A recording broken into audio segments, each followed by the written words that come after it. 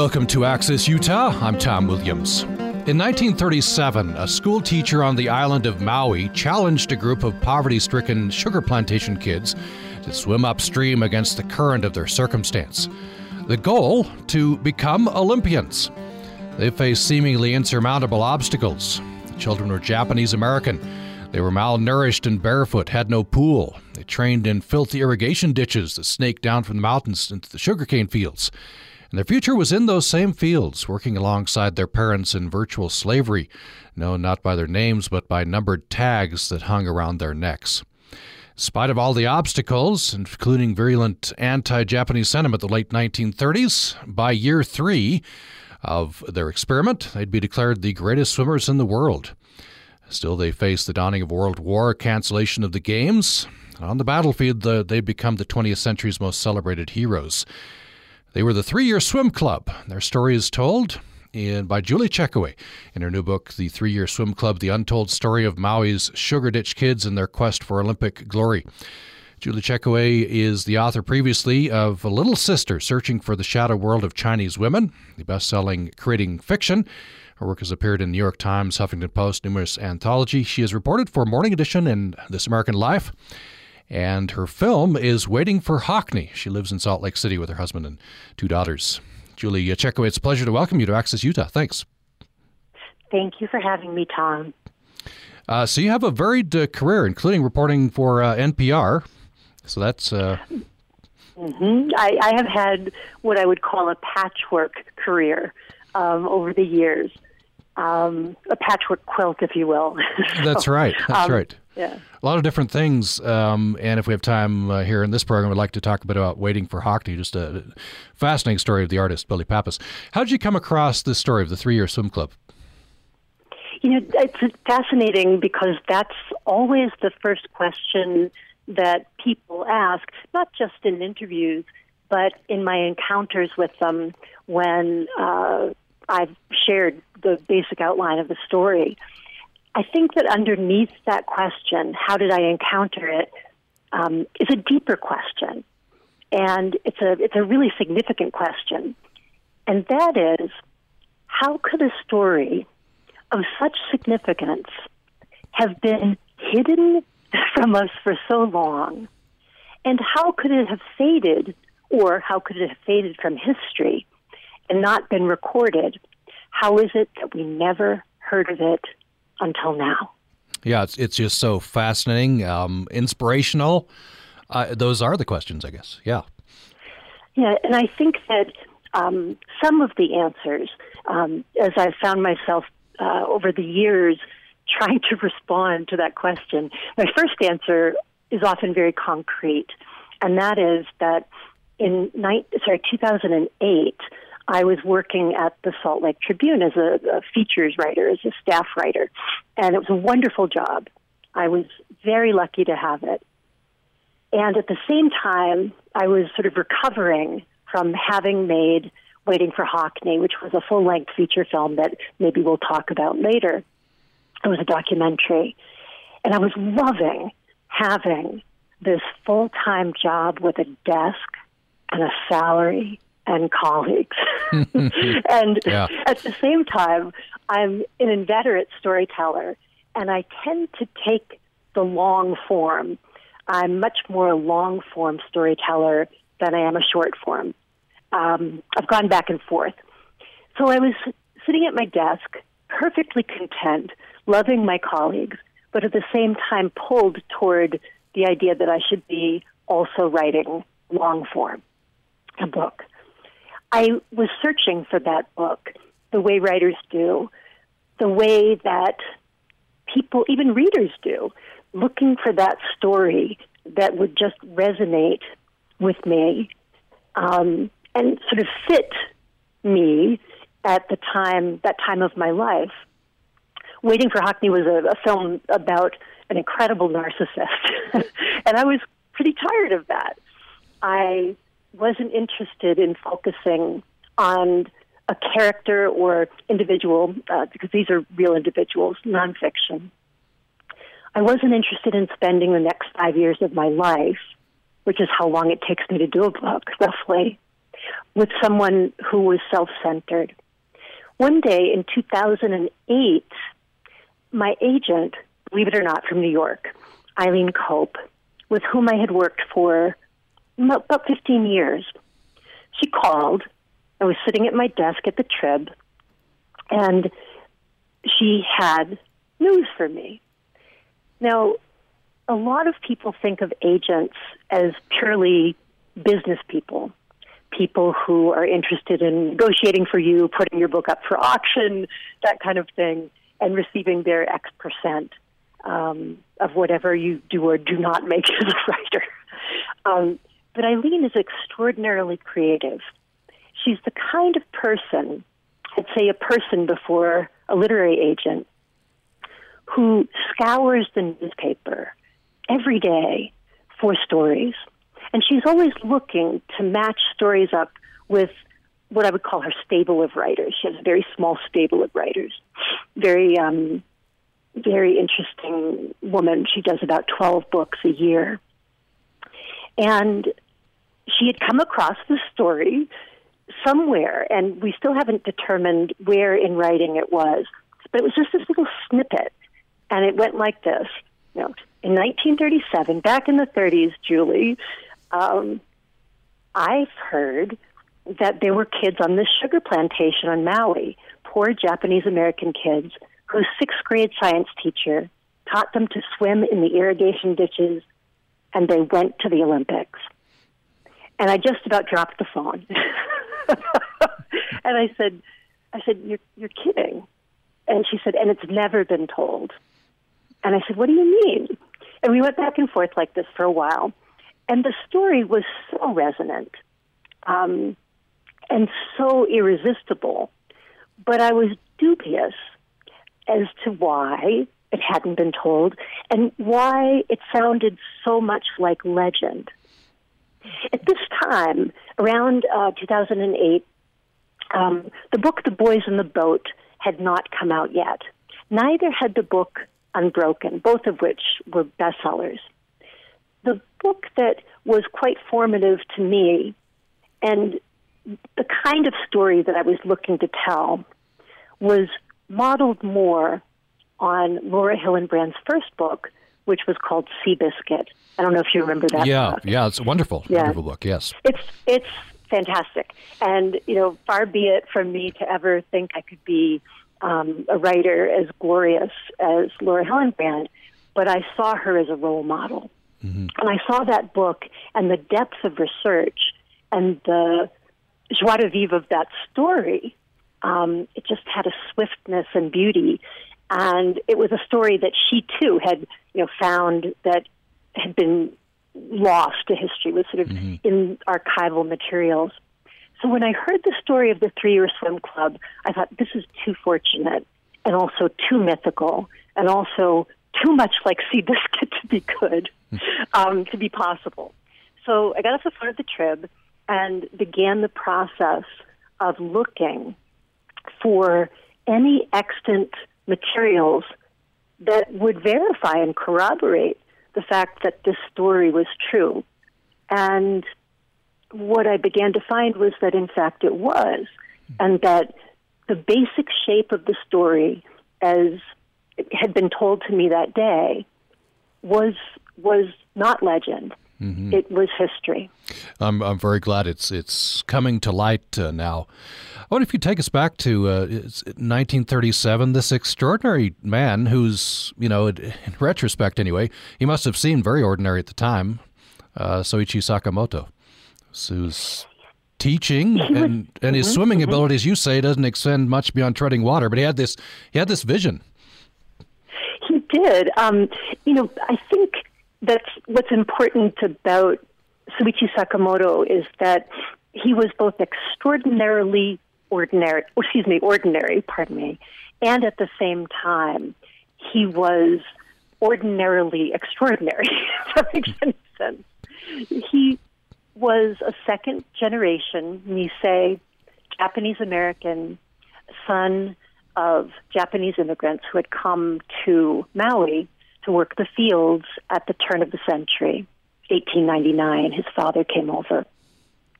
And actually, he was a quite unusual child. I won't go far back into his childhood at the moment, but he was the sort of child and young adult who never really fit in himself and who always had a sense of himself as someone who needed to do something of value. I don't think he knew, I know he didn't know it was swimming, because when he took his Eagle Scout swimming test, he barely passed the test. His instructor said of him that it was really the most pathetic and tragic performance he had ever seen on this test. But in 1932, Soichi Sakamoto was married. He had 2 children, and he had been teaching 6th grade science and some health classes at this very rural elementary school in Punane, Maui. And I hope we'll talk about Punane at some point, because it's not the Maui maybe most people would know from their vacations. At any rate, he was used to teaching the children from the plantation, because the children lived in work camps with their parents all around the school, 13 segregated work camps. He was not from the camps. His father had become middle class, had become a shopkeeper. And one afternoon, he heard the sound of the children, hundreds of children, screaming outside the window of his classroom. He walked outside to find that the screams were not of joy or pleasure, but rather of terror. And when he went out, he saw naked children coming out of this irrigation ditch, screaming and running across the cane fields, pursued by one of the camp policemen, who was astride an enormous horse. And the horse was racing against these children, and the children were running. And it was forbidden for the children to swim in the ditch. And that moment wasn't the very first, I think perhaps it was the first moment that Soichi Sakamoto began to awaken to a sense of purpose. He looked at the children and he thought that it was a terrible injustice that they weren't allowed to cool off in the incredible heat of the central valley of Maui, where the kids were 20 miles, if not more, and a day's walk, or hours and hours walk from the sea. A terrible injustice that in a place with no pool for them, a pool open only to whites, they couldn't just cool off in the ditches. And so he very shortly thereafter asked the powers on the plantation if they would allow him to slow the current, to stop the current by closing the valve in the ditch and allow the children to swim there for 1 hour every day after school. And the plantation managers miraculously said yes. And that was the beginning. I don't think he knew it, but that was the beginning of his awakening and the proto moment of the 3-year swim club, which would then become his incredible idea in 1937. Let's take a break. When we come back, we'll have more of this extraordinary story. This school teacher, Soichi Sakamoto, has this extraordinary vision. He can take these kids, the kids of the parents who are working in the sugarcane fields, virtual slaves, known not by their names but by numbers. He can take them and in 3 years make them Olympians. We are hearing from Julie Checkoway, whose new book is The 3-Year Swim Club, The Untold Story of Maui's Sugar Ditch Kids and Their Quest for Olympic Glory. She'll be at the King's English Bookshop on Tuesday, tomorrow evening at 7 o'clock for a free reading and signing of the book. We'll hear more about this following the break. What is a subject that you are passionate about? What do you know more about than most? Utah Public Radio wants you to share your knowledge and become a source for the Utah Public Insight Network, a new collaborative effort between UPR and the Salt Lake Tribune. Information you share could help our reporters create more in-depth stories on the things that you care about, or more meaningful discussion on our flagship program, Access Utah. Become a source today. Join UPIN. For more information, visit us online at upr.org. Americans are economically anxious. They're worried about getting raises and paying the bills and getting by. How do we know? We asked for the first ever Marketplace Edison Research Economic Poll. But there is some optimism out there, too. Stuck forever? Probably not. I'm pretty optimistic that someday I'll be able to pay back my student loans. How the economy feels to the people out there living in it, all next week on Marketplace. Join us tonight at 6:30 on Utah Public Radio.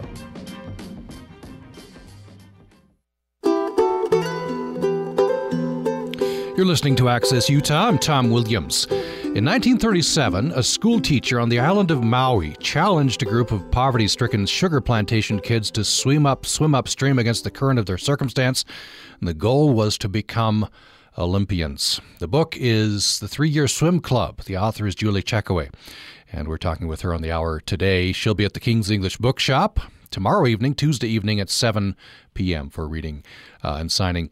Julie Checkoway, I'd like to compare and contrast the Maui of, I guess, myth and the relative circumstances here of these children.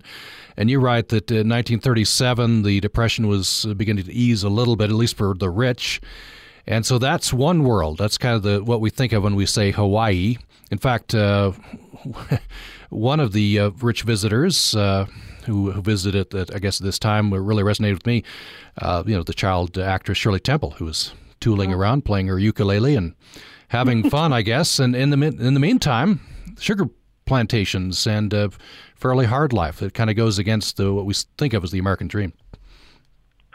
It does, and Hawaii, if we look back, was a territory of the U.S. It had been a territory since the very late 19th century, and it was not yet a state, but it served, as some other resort islands did at that time, which were colonized by the U.S., it served as a resort paradise for celebrities from California. Not only was Shirley Temple there, but all sorts of people. Cecil B. DeMille would go there, and he would sort of look on the beaches for possible movie stars. There were incredible fetes and parties under under torches and luau's, and an incredible sense of the exotic. Steamship travel had made it possible for not just the very wealthy, but the moderately wealthy in the late 1930s to return to travel, which they had not been able to do. And the steamship companies were, in fact, owned by the sugar plantations. So what you had, as you've pointed out, Tom, what you had is this huge disparity. On the one hand, landing at the Aloha Pier, coming into Oahu, Honolulu, were these massive steamships, luxury liners, and off of them would step the Shirley Temples of the world, where, in fact, they would be met by Duke Kahanamoku, who was a very famous swimmer and surfer at that time. But not far away, and just across from Oahu, was Maui. And on Maui was the largest sugar plantation in all of Hawaii at that time, 30,000 acres. And the 30,000-acre plantation of the Hawaii Sugar and Commercial Company was home to 13 segregated camps, as I mentioned, where Japanese Americans and some Filipino Americans, some Chinese Americans lived and worked in the fields for hours that really were slavery hours. There was nothing in the United States at that time that was as close to slavery as the lives that those people lived. Some of the children the children and the swimmers in the book had so little that they, for breakfast, some of them, in families of 12, had to fight over a single Vienna sausage in a tin. Others had a hardtack cracker and maybe a little bit of chocolate and water for breakfast. Most went without lunch, and many of them sucked on sugarcane for strength. Their parents loved them and fed them as well as they could, but the wages were tremendously low. And what made the life on the plantation also akin to slavery was that the workers were paid each month, once a month, and their wages were no more than about $30 or $40 dollar a day in most cases. And they would never get cash. They were never paid in cash because in the month preceding their pay, they would work in the fields and then go to the plantation store where they would buy on credit. And by the end of the month, they would line up at the plantation, the work camp pay stations, only to find when they came to the front of the line that they had overspent. It was not atypical for a family to overspend so much, even on the smallest of things, bags of rice that were just sustenance, tea. They were so in debt that there was no way that they would be able to leave the plantation until somehow they could even pay off that debt. So it was a closed circuit, the plantation, an absolutely closed circuit. And if you were able to get out, you were lucky, smart, strong, and incredibly fortunate. It's just amazing. So these kids they're starting way behind the 8 ball here. And I'm wondering, so the 3-year swim club, this is an amazing vision that Soichi Sakamoto has. So the 3 years they're 3 years out from the Olympics, right? 1940. Right.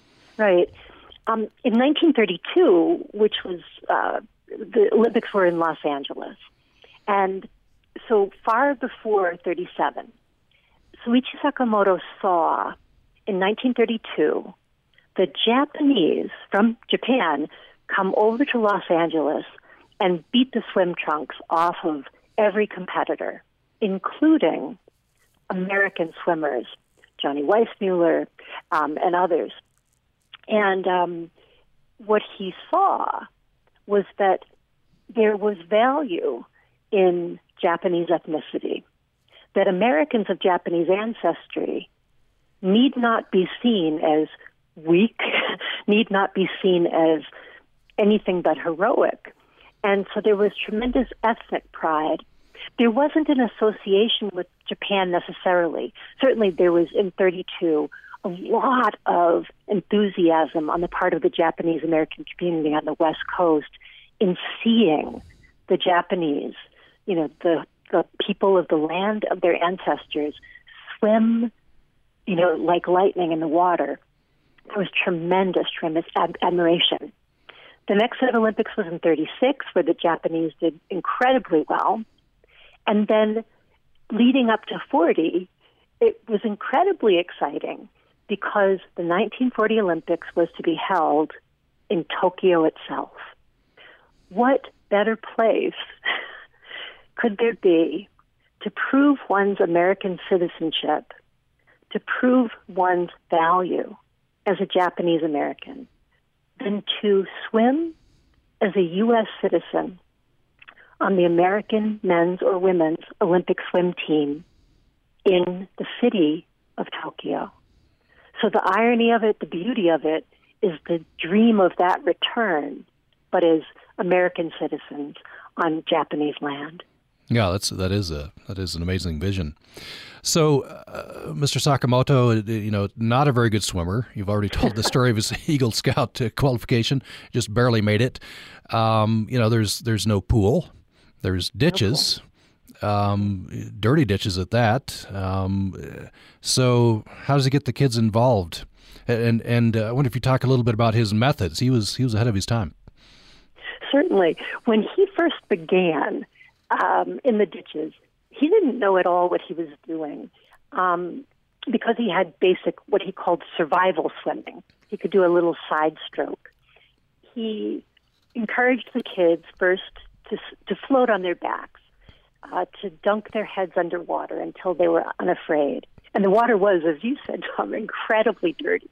It was filled with detritus, with rubbish, with chickens that came downstream, dead chickens, cows, whole cows that had fallen into the ditches, flying downstream. And so one had to be very careful not to be knocked out in the water.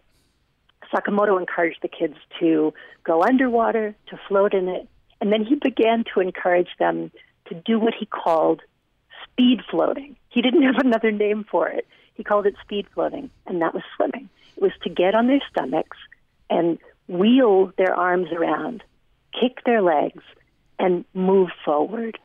That was swimming. That's all he knew.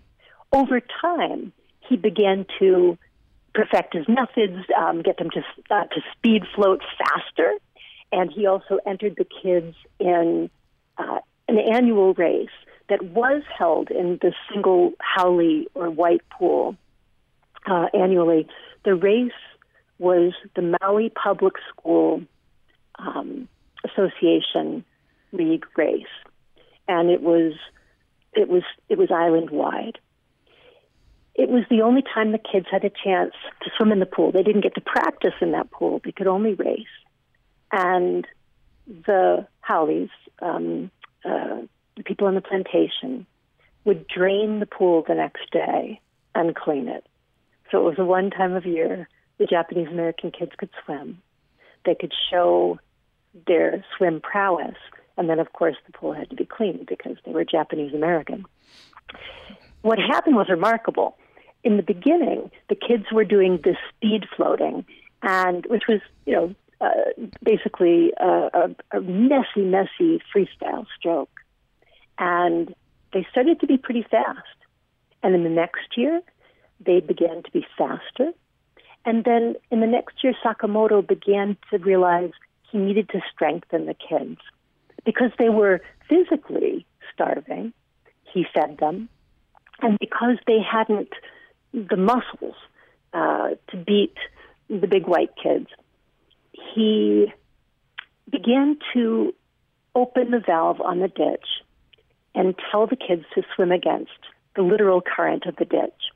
They would swim up against the current, and then with assistance of the current, they would turn around and swim back toward him on the bridge where he stood, up against the current and back down again. Today, we have machines that do this. We have small pools in which Olympic swimmers and competitive swimmers practice. But Soichi Sakamoto made use first of the ditch, and he indeed strengthened the children. He strengthened them to the point that they began to win every meet against the haoles. And it became very clear that, and very embarrassing to the white population on Maui, embarrassing to an extraordinary degree, that there was no pool for these kids. And in 1936, the plantation did build a pool for them. At that time, Sakamoto really began to take off in his ideas. He was able to build machines for the children. He would gather rubber, and he would gather discarded rail car wheels and discarded rope and discarded buckets and pails and rods. And he fashioned poor men's weight machines and resistance machines, arm strengthening machines using pulleys against a wall. He cut out of board kickboards, very rough kickboards, splintery, and he had the kids use those. He salvaged all sorts of inner tubes, patched them, filled them up. He had the kids tie their legs, their ankles, to the inner tubes. he had the group of kids grab onto the inner tube at one end of the pool and had the swimmer try to swim forward and build his or her arms. So his innovations continued throughout his career, but they are unknown and unacknowledged, really, by the larger swim community. Because his contributions never made it to the history books, very few people knew what he had done. These were unheard of machines, some of them.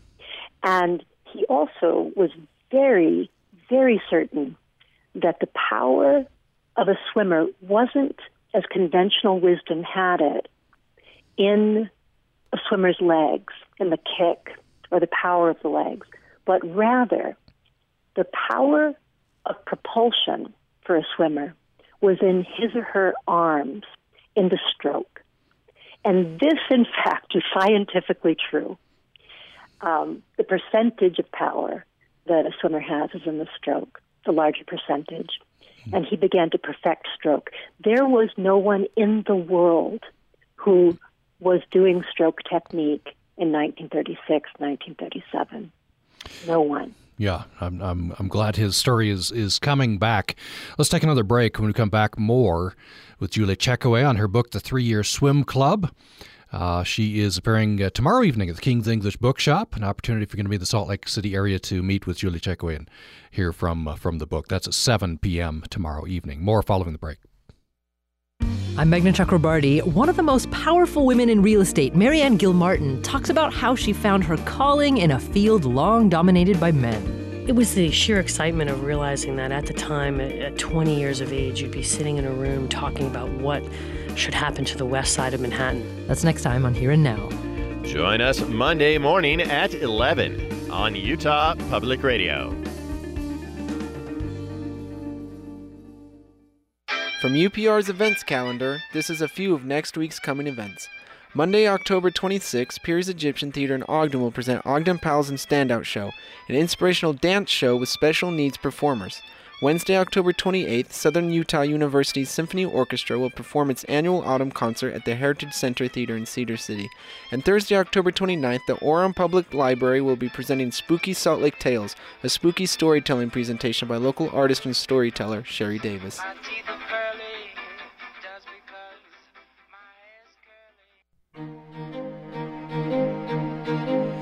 You're listening to Access Utah. I'm Tom Williams. We're hearing the very interesting story of the 3-Year Swim Club. The subtitle of the book by Julie Checkoway is The Untold Story of Maui's Sugar Ditch Kids and their quest for Olympic glory.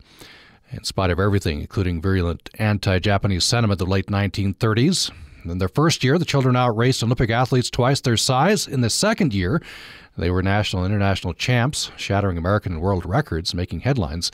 In the third year, they'd be declared the greatest swimmers in the world, but they'd also face their greatest obstacles: the dawning of the World War and cancellation of the Games. And by 1948, they'd have one last chance for Olympic glory. We're talking with Julie Checkoway. She'll be at the King's English Bookshop Tuesday evening, tomorrow evening at 7 p.m. And we have another 10 minutes or 15 minutes with Julie Checkoway. I wonder, Julie Checkoway, if you talk about Soichi Sakamoto, their coaches, I guess his inspirational methods, his mental methods. One thing he had them repeat was, well, he'd ask him a question, right? Do you want to be an Olympian? Do you want to be a champion? And the key was that word "want," which I guess he didn't much like that word "want." You have to be it. You have to become it, not want it. That's absolutely true. He was quite rigid in the ways that he taught and coached the kids. He had no role model except for the Boy Scouts.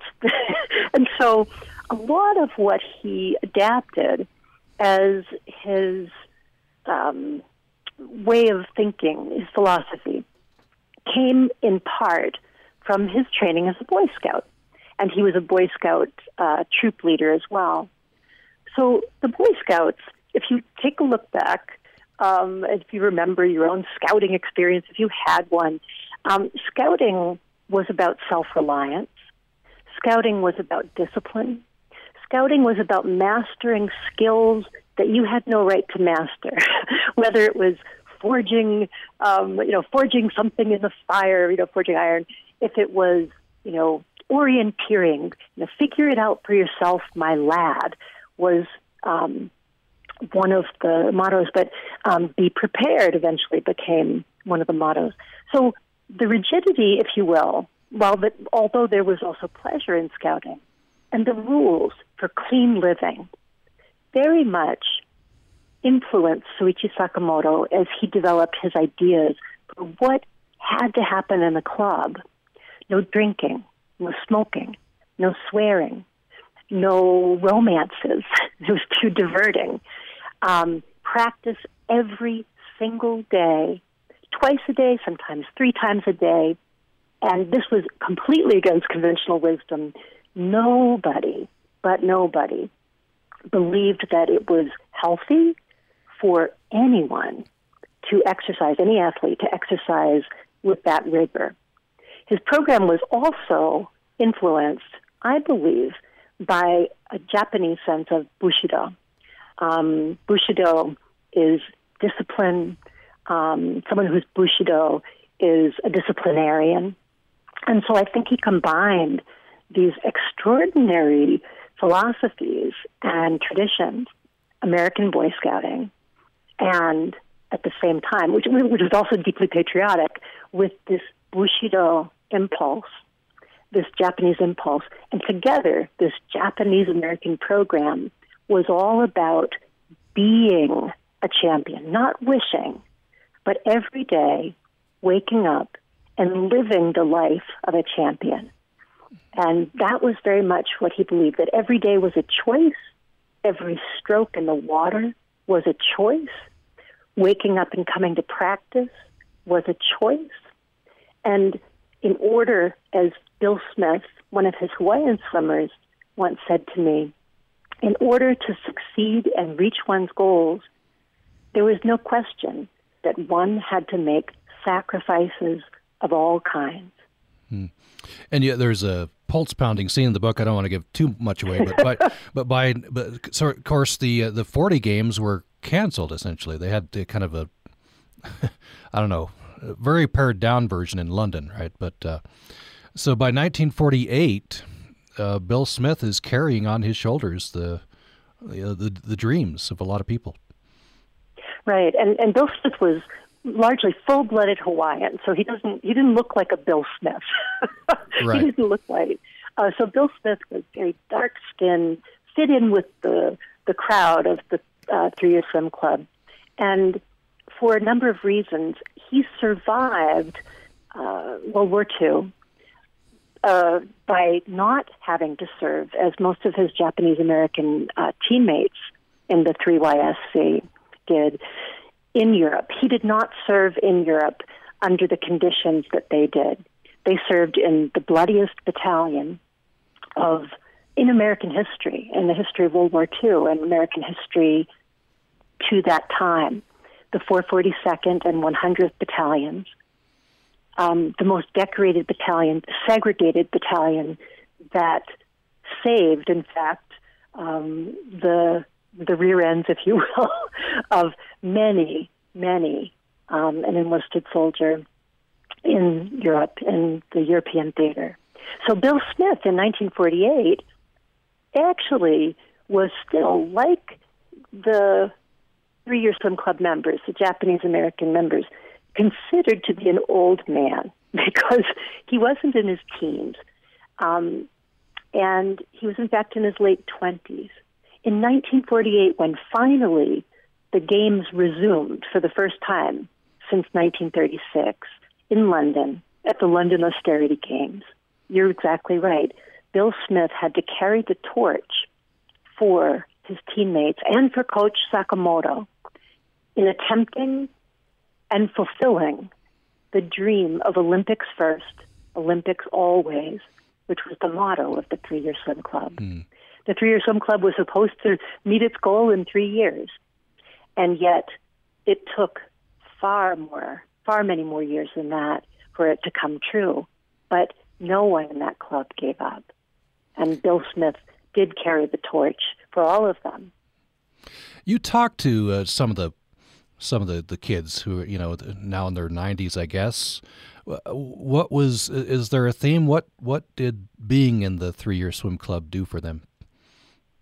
Oh, it was remarkable. I spent a lot of time in Hawaii. There was no way that I could have written this book without diving not only into archival materials, but in traveling and in visiting and talking story, as it's called on Hawaii, with the swimmers themselves. So I first sought out the eldest swimmers. I mean, it was a practical concern. I wanted to reach them before they might disappear from the earth. So when I reached out to them, and they were in their 90s,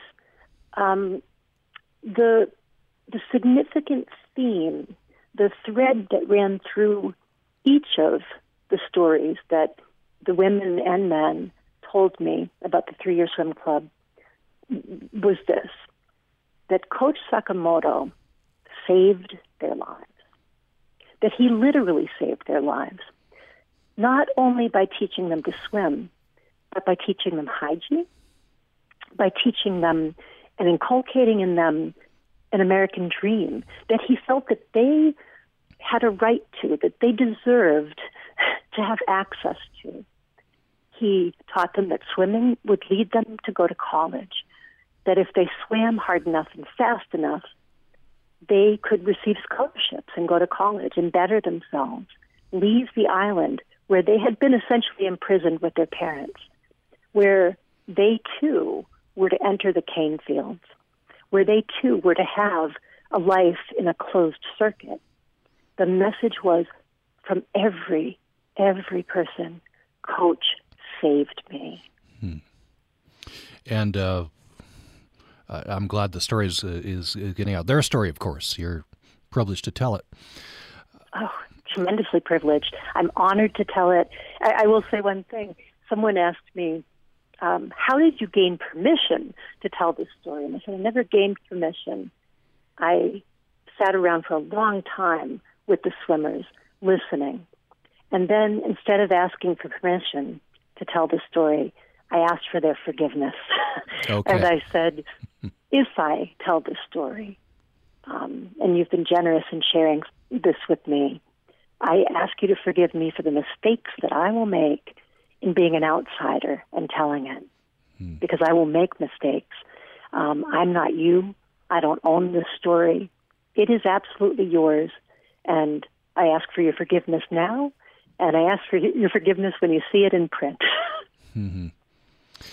There are some other extraordinary scenes in the book. Of course, you have to read it. One that really touched me was one of these original swimmers, when he was older, accomplished a great feat, a channel swim out there. Just a wonderful passage in the book. And you write, he felt like there were children swimming with him. Kiyo Nakama was, from the very beginning, the star of the 3-year swim club. He, in 1937, was the most promising of all the swimmers, and also the most starving and weak of all the swimmers. But in 1937, he had beaten Olympian Ralph Gilman. And Nakama never had a chance to go to the London Olympics. At the age of 41, in the 60s, he got it in mind that he wanted to be the first person to cross the Molokai Channel. And this was a 15 and a quarter hour swim in the dark with jellyfish stinging you, men of war, with salt, bloating your eyes, the kinds of things that Diana Nyad experienced, that any channel swimmer experienced. He was the first person to do this. And in doing it, he, in my mind, was doing it as much as Bill Smith carried the torch for the 3-year swim club. Kiyo Nakama, at the age of 41, swam the channel. And for me, the swimming of the channel was more significant even than the 2 gold medals that Bill Smith won. in London in 1948. The message of the book, and the message of the swimmers, as I began to understand it, wasn't that they were Olympians or that they qualified for the Olympics, but in the face of tremendous hardship, in the face of every wall they hit, in the face of the forces of history that stopped them from their original dream, from achieving their original dream, they went on to do other things. Having served in the 442nd, having served in the 100th, and coming back alive, all of Sakamoto's swimmers returned miraculously alive. Having gone on to become not just teachers and coaches of swimming, of high school, but in the case of Kia Nakama, he went on to become an influential congressman in Hawaii, to become a game changer in terms of the lives of Japanese Americans. I see that swimming of the Molokai Channel as the swim that all the children took through history, from the beginning of the 3-year swim club throughout their lives, against the forces and the current of their circumstance, starting in the ditch, then in the open sea of American culture, which hadn't accepted them, coming into shore together as a race and as citizens of the United States. That's a great way to end the conversation. We're out of time. The book is The 3-Year Swim Club, The Untold Story of Maui Sugar Ditch Kids and Their Quest for Olympic Glory. The author is Salt Lake City-based author Julie Checkoway, and she'll be at the King's English Bookshop in Salt Lake City tomorrow evening, Tuesday evening at 7 p.m. for reading and signing. Very inspirational story, great story. Are you on to something next? Or is... I cannot move off of this story. I am so thrilled with the fact that the book is out, that it's in the hands not only of the swimmers, but also in the hands of readers. And I will spend as much time and energy as I can sharing this story for as long as I can, until as many people know it. And I don't foresee moving on just yet, because I'm thrilled. I just want to share the story and sort of shout the story from the tops of the mountains about this incredible group of people and their coach. Well, it's very, very worth telling. And we didn't get a chance to talk about Waiting for Hockney. People have to check that out. Very interesting film. Julie Checkoway, the filmmaker there. Julie Checkoway, it's been a pleasure. Thank you so much. Wonderful questions. Thank you so much, Tom. It's been a pleasure to be on the radio with you. Thank you. I hope you join me tomorrow. We'll be talking with Wyoming author Craig Johnson. He's author of the Walt Longmire series, and he's coming to Utah. His new book is Wait for Signs. We'll be talking with Craig Johnson tomorrow. Thanks for listening today. Welcome to Wild About Utah, a Utah Public Radio production featuring contributors who share a love of nature, preservation, and education. Hi, I'm Rue Mahoney from Stokes Nature Center. As the mountains take on hues of scarlet golden russet, many Utahns might be looking eagerly toward the coming months when those slopes will be blanketed in white. The Utah ski industry nurtures a whopping annual income of about $800 million. It's no surprise, therefore, that the state claims to have the greatest snow on Earth. In fact, the state of Utah managed to make their slogan a federal trademark in 1995 after winning a lawsuit brought by the Ringling Brothers and Barnum and Bailey Circus Group, who felt the catchy marketing phrase might be confused with their slogan, the greatest show on Earth.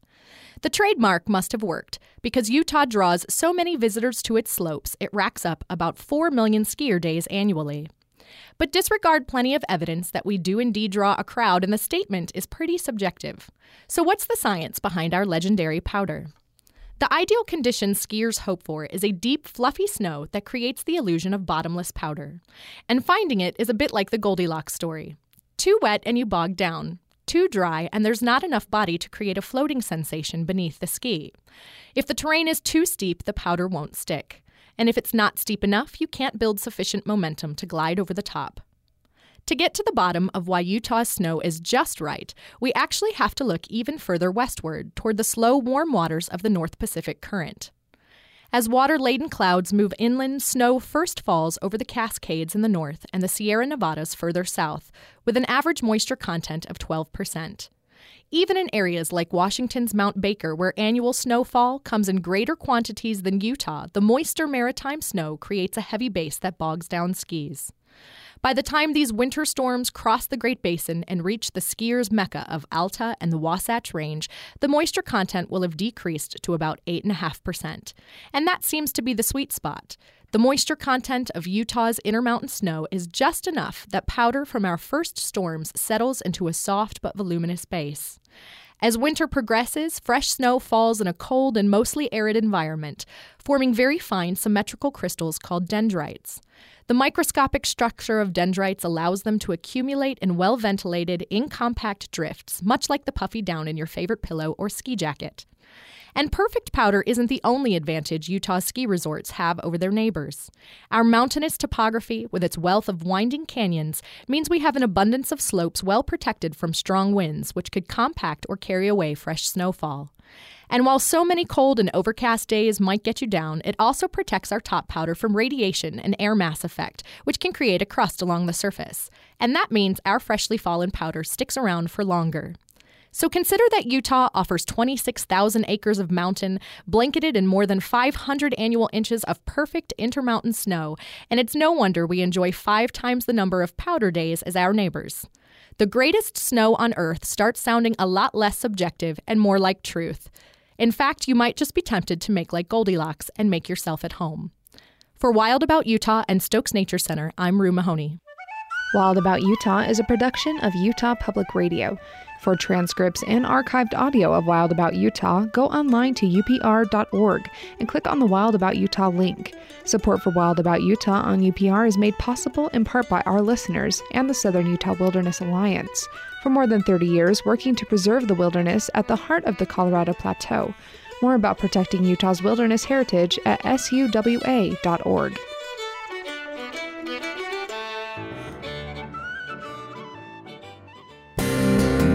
Access Utah is a production of Utah Public Radio.